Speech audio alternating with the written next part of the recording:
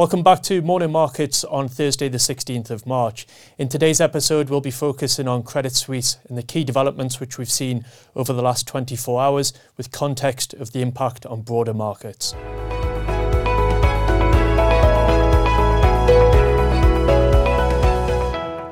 One of the key developments over the last 24 hours has been the material fall in government bond yields.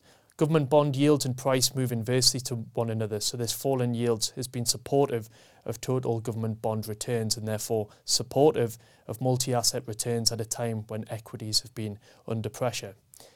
The reason why bond yields have been falling is because expectations have evolved in terms of the monetary policy tightening environment.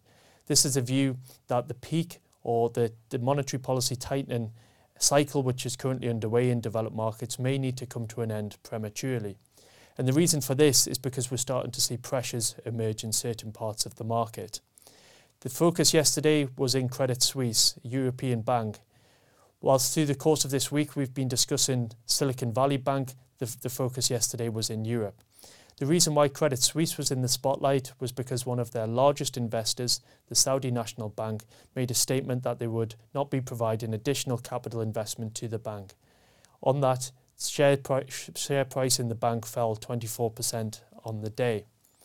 The Swiss National Bank have offered support and a backstop by way of a $54 billion package of loans and short-term liquidity fund access.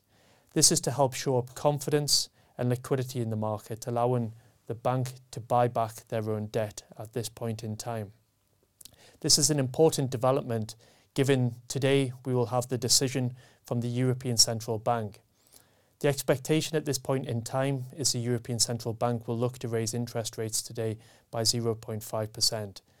The final decision and the commentary around that will be important for the pathway of how this feeds into their approach of challenging and tackling inflation whilst seeking not to fragment the economy at this point in time. We'll continue to keep you updated on these developments in morning markets tomorrow. Another development through the course of yesterday was the UK spring budget for 2023.